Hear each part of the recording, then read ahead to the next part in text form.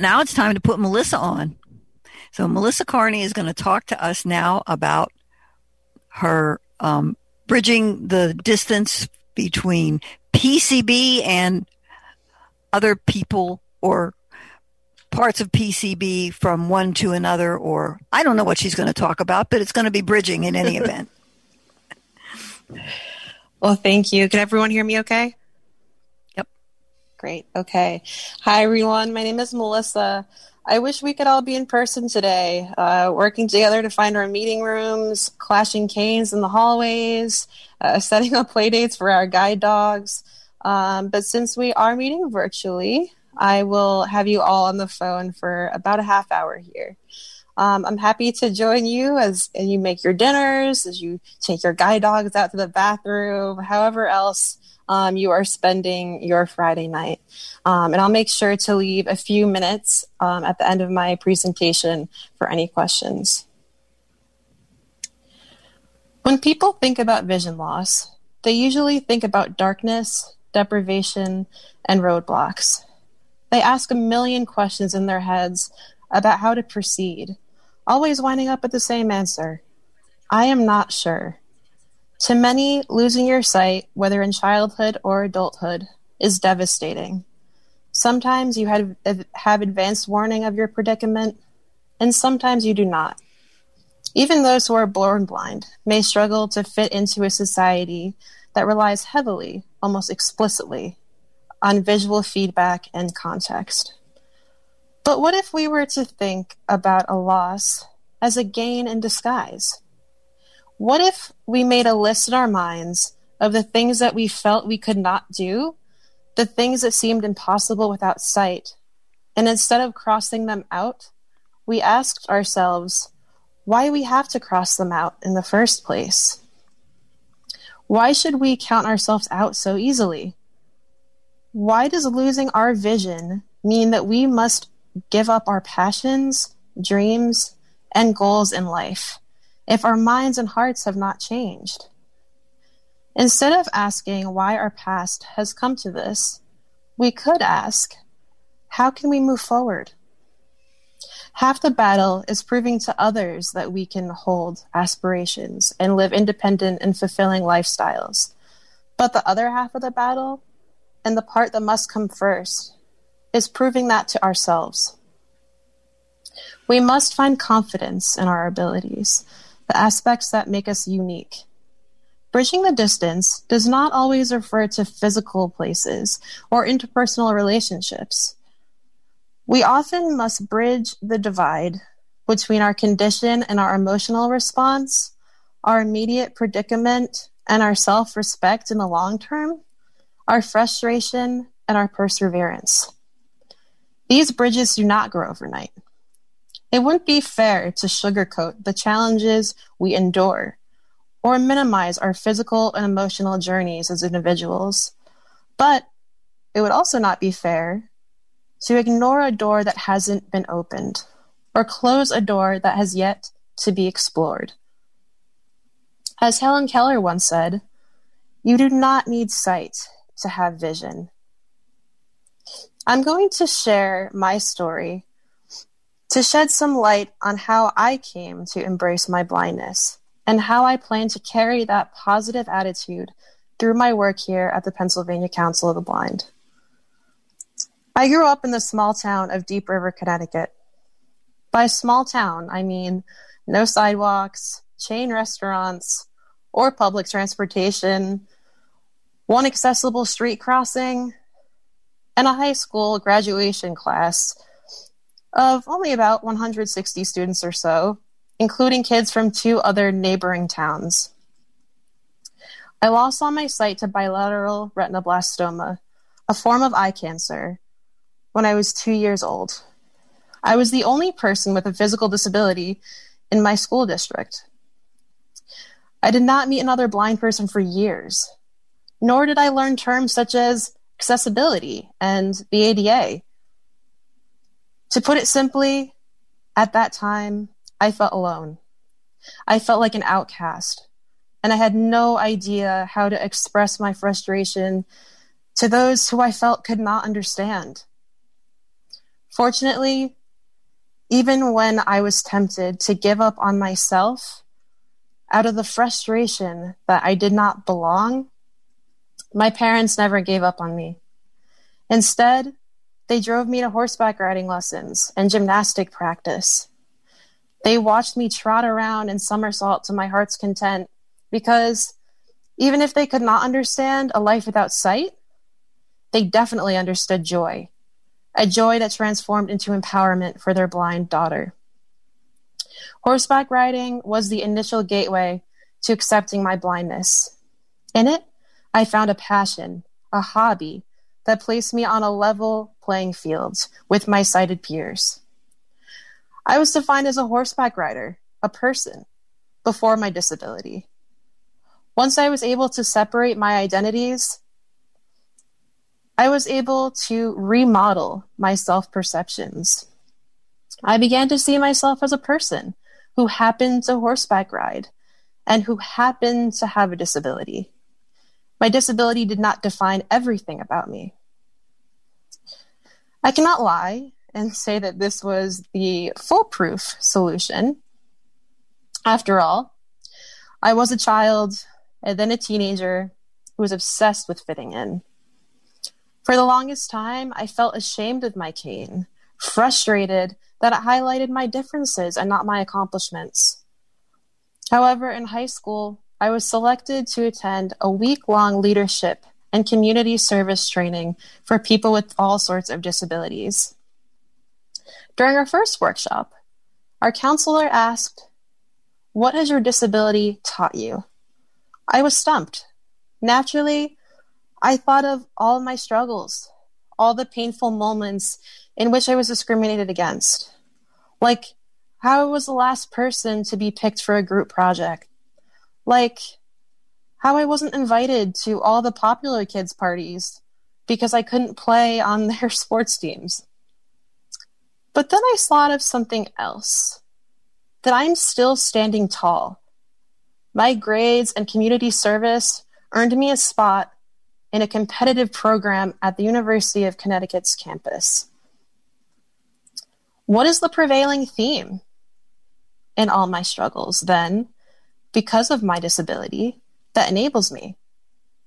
It is perseverance, a willingness to try no matter how many times I am knocked down, a drive to forge across the bridges in my path so that I may erase the chasms of my own self-doubt.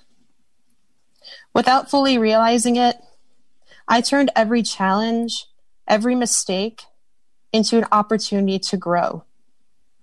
I hesitated only a few seconds before answering my counselor, and I said, "My disability has taught me the value of determination, and it has also taught me how to problem solve."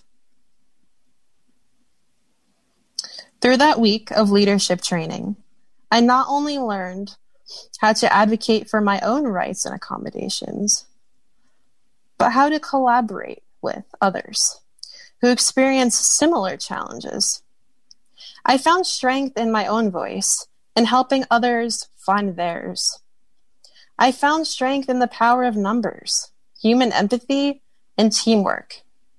That one week was my first introduction to the meaning of community, the meaning of motivating one another to the point where you can confidently stand on your own as a collective group, but also as individuals. I took this newfound determination and ran with it. Since life is all about defining and redefining yourself, I chose to adjust my self-perception once again. I was a person first, and someone who happened to have a disability, but I was beginning to have pride in that part of my identity. I actively referred to myself as a person with a disability rather than avoiding it, because I knew that with confrontation came acceptance. When finally able to interact with others from my community, I began to ask questions, embrace my disability fully, and step out of my comfort zone. I came to know the transformation of adversity into success. I felt inspired to break away from my small town In the boxes I was placed in by default as the only person with a physical disability in my area, in order to find ways to educate society about disability pride. I attended Mount Holyoke College in Massachusetts, where I became a peer mentor for students with disabilities. Like many college students, I fought against inaccessible course materials and even a professor who refused to allow my guide dog in class. This professor asked me to leave my accessible seat near the door after I had already set up my assistive technology and move to the opposite end of the classroom. He then went on a 15-minute rant about how if my dog happened to misbehave and lick him, he might have an allergic reaction. It was a guilt trip. During attendance, he referred to me as Melissa, the one with the dog. I was shocked and embarrassed. I wanted to sweep this incident under the rug, change classes with the registrar, and enjoy the last semester of my senior year. Instead, I thought about other students with disabilities, with service dogs, who might sign up for a class with this professor in the future. I thought of someone else being singled out for their disability and made to feel as though they did not belong in a classroom. And I reported this professor for public discrimination. I had to file multiple documents, spend hours recounting my story over and over, and sacrifice a few social events. In the end, the professor was found legally guilty of discrimination. I tell you this story to demonstrate that even when advocacy and outreach seem tiring and pointless, if you truly dedicate yourself to the cause, you may be surprised at how many will fight by your side and how many individuals you may save from similar experiences. While scenarios such as the one I described may have sparked certain emotions and difficult conversations, I continue to advocate for equal access for the benefit of my community, for the benefit of those who do not yet have the resources to speak out. Every victory is not just a victory for myself, but for my community. With that philosophy in mind, I interned for both IBM's accessibility team and the National Council on Independent Living, navigated the streets of both Boston and Washington, D.C., advocated for legislation that would impact the blind community on Capitol Hill, traveled to multiple leadership seminars and conventions for disability rights from Florida to Las Vegas, and so on.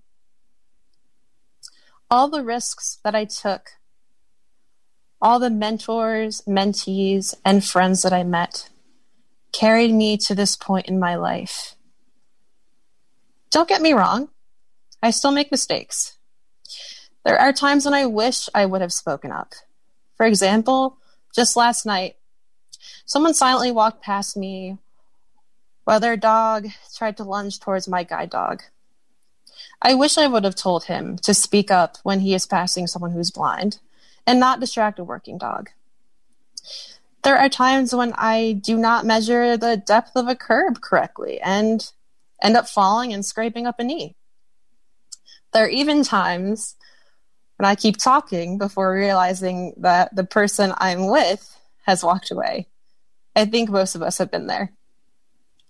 Being blind is not glamorous, nor should it be. What is the fun in doing everything perfectly? How then would we learn how to take the road less traveled by?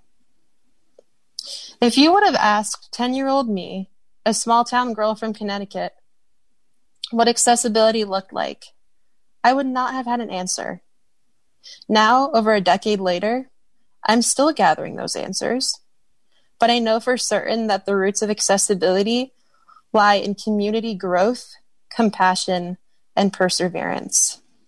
I'm thrilled and honored to serve as a director of outreach and engagement for PCB and represent my fellow peers. I continue to emphasize the importance of individuality, meeting every single person where they are and helping them move forward in whatever ways suit them best. I continue to build and form new relationships with community partners, such as university disability offices, PAB agencies, centers for independent living, and even local equestrian centers and adaptive sports organizations, in order to spread awareness of PCB and strengthen collaborations for common goals. I continue to brainstorm outreach projects in which we can educate our communities about topics such as best practices for interacting with blind patients in healthcare settings, public behavior towards service dogs, and accessible voting. As we explore the future, I want to make sure that all our peers' voices are heard, that we touch on all the issues that are important to you. I want to make sure that even if we cannot meet in person, we can continue to find innovative ways to connect virtually. I believe that community outreach and engagement are the keys to sharing our resources, passion, and compassion, and combining our skill sets. Alone, we are a force to be reckoned with, but together, we are unstoppable. One person can build a bridge with time, but a group can build that bridge faster and lay the foundation for other bridges along the way. Life is a series of bridges, rivers, mountains, valleys, and other landmarks that have not yet been mapped out. But the world seems a lot less vast when we can traverse that distance together. And I am personally excited for that journey. Thank you. Well, thank you for that speech, or that way of getting us to know you better. Thank you. I'm happy to take any questions with our remaining time. Phone number ending in 276. You may unmute. Melissa, this is Marianne. I don't have a question. I just wanted to tell you how awesome I thought your presentation was and what an insight it gave me into who you are and from where you come. I just thought it was amazing and awesome. And thank you. Thank you so much. Melissa, I also congratulate you on how you put things, and most especially, I want to thank you for reminding us all that when we advocate, we are not just advocating for ourselves, but for those who come after us. I think that's something that we all need to always keep in mind. Thank you. Thank you. Absolutely. Okay, Laura, you should be able to unmute. Hi, Melissa. Good evening. I just want to say thank you for your story. It was really well done. Thank you, Laura. It's great to hear your voice. You're welcome. Well, this is Jeannie, and I did stick around. And Melissa, I think you did a great job. You started out, and you got me right away. So I said, yeah, I'm going to stick around for this. Thank you. I appreciate it. Donald Dunn, you may unmute. Hi. First of all, I do want to just, say great presentation, and I want to thank you for the work that you do. Myself, I've also faced some discriminating things over the years, and there are times I wished I had done things better, because I also had an instructor when I was in community college that said, well, blind people can't be in my class. They really don't belong in my class. And unfortunately, nobody there would, really help me. And there was times I wish I had maybe done things better, not only just for myself, but to help others, just as you have done. So you're definitely an inspiration. Well, thank you for that. Thank you. I know it's sometimes very tough to be your own ally. I definitely experienced my fair share of that. Even in college, I was the only blind student. There were other students with disabilities, but I was the only visually impaired student. And it was definitely tough at first finding that support network. I really had to do a lot of extra work to seek out some mentorship and seek out those who had gone through similar experiences so that I could learn from them and not feel discouraged and not give up. And And again, really just that motivating factor for me was just knowing that if I don't solve this now, other people could go through it, and I wouldn't wish that on anyone. So that's been a motivating factor in much of my life and many of my life experiences. Well, thank you for that. You're an inspiration. So, well, thank you. Phone number ending in 758. You can unmute. Hi, excuse me. Hi, Melissa. It's Barbara Marks. Your speech was very inspirational, and really enjoyed listening to it. Thank you so much. It's great to hear from you. And I just want to thank you for all of the help that you've been giving me for this conference. I really appreciate it. Thank you. It's my pleasure. The one line, and I'm sure probably almost everybody has gotten it, when somebody finds out that you're blind and they say, well, who do you live with, or where do you live? I said, well, I have my own apartment. But how do you do that? How to by yourself?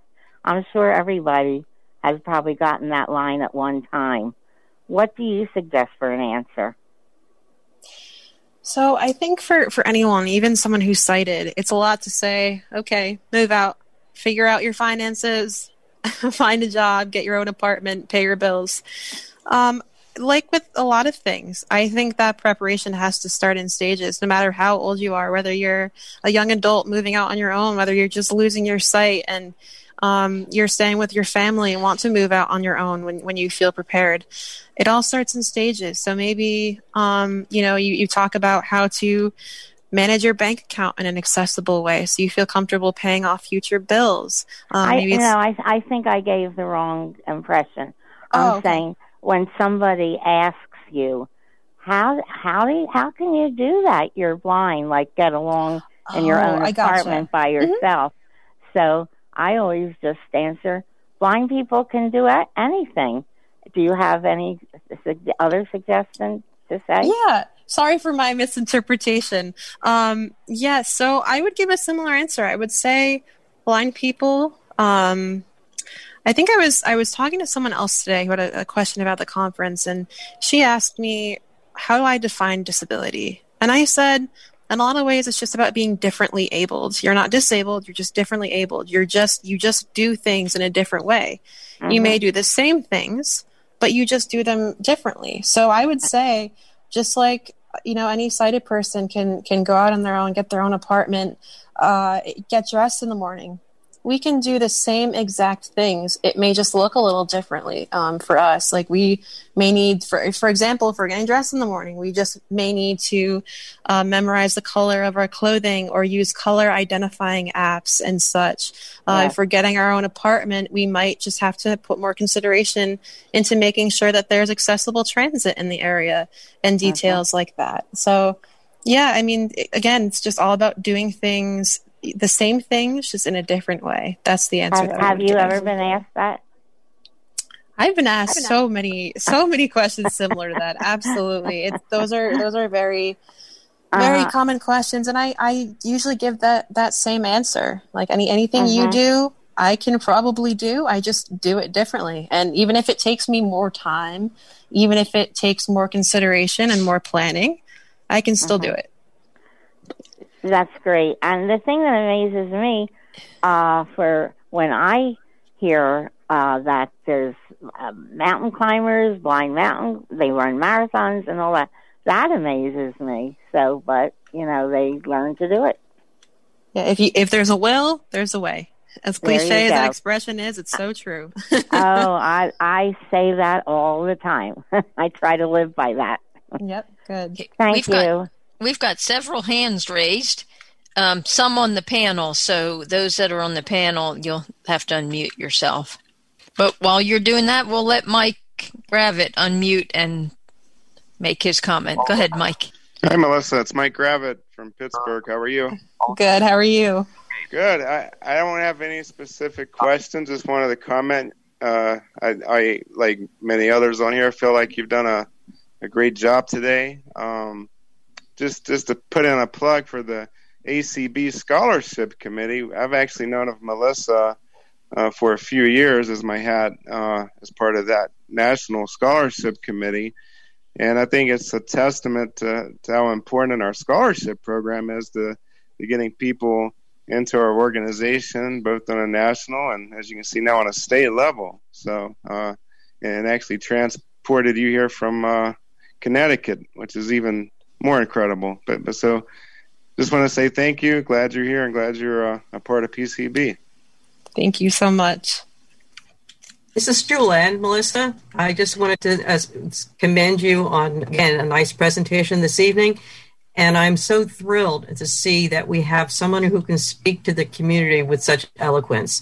We have many people on at PCB that are terrific advocates and self-advocates, but to have that voice that you just described on how you work in a community that didn't understand blind people at all, and what you went through in order to, again, supply the support for others with disabilities. I think that's a terrific message for empowerment for all of us, and I thank you for sharing that message with us tonight. Thank you. We have Katie. You can unmute. Sorry about that. It takes me a minute. That's okay. To unmute. I just wanted to say that I liked your speech and everything like that. It kind of reminded me of me a little bit. Wanted to kind of be on your own because my parents well, particularly my dad said, how will you manage your money and stuff like that, and I'm like, I be able to manage my money and stuff like that. But I really liked it. Well, thank you so much. And I know sometimes having those conversations with your family and your friends can be, pretty intimidating. But as long as you have people in your life who are willing to have those conversations with you, that's the first step. And then you both can together work out the details from there and make sure that you have the support and those resources along the way. Yeah. Yeah. I do have good friends. Just at the time, my dad thought I wouldn't be able to live on my own and manage my money. Right. I know what you mean. You keep powering through. Okay, this is Carla Hayes. And I just want to, first of all, I want to compliment you on your presentation, and you're truly an asset to the organization. But I have a question. I've been blind since birth, but there are still days, I have a can-do attitude, and I try to persevere and do things. But there are days that, and I'm sure we all have it, that you feel like a second-class citizen. You feel like you don't know. It just seems like you never feel good enough, or you feel inferior. You don't feel like you can ever do it as well, whatever it is, as a sighted person, and you just feel really demoralized. I'm sure we've all been there. Do you have any suggestions about those situations? Yes, I can relate 100%. I try to look at it as many days knock us down, we have just as many to lift us up. And what I try to do when I'm having those bad days, it's so easy to start thinking about the day before and think about, okay, everything was so good yesterday, and you kind of think of that plummet and that descent. What I try to do is I try to look ahead.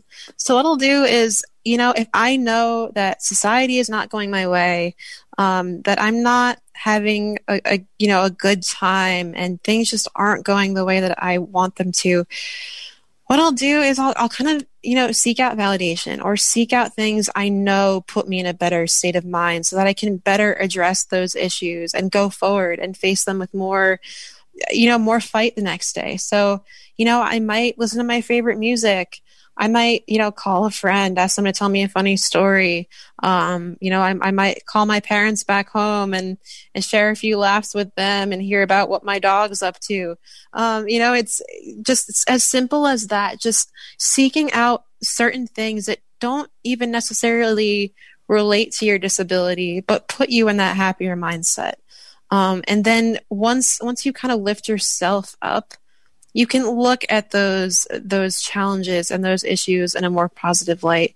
Come back to them with a fresh mind, a fresh head, and kind of address them head on. And, some issues aren't going to be solved overnight.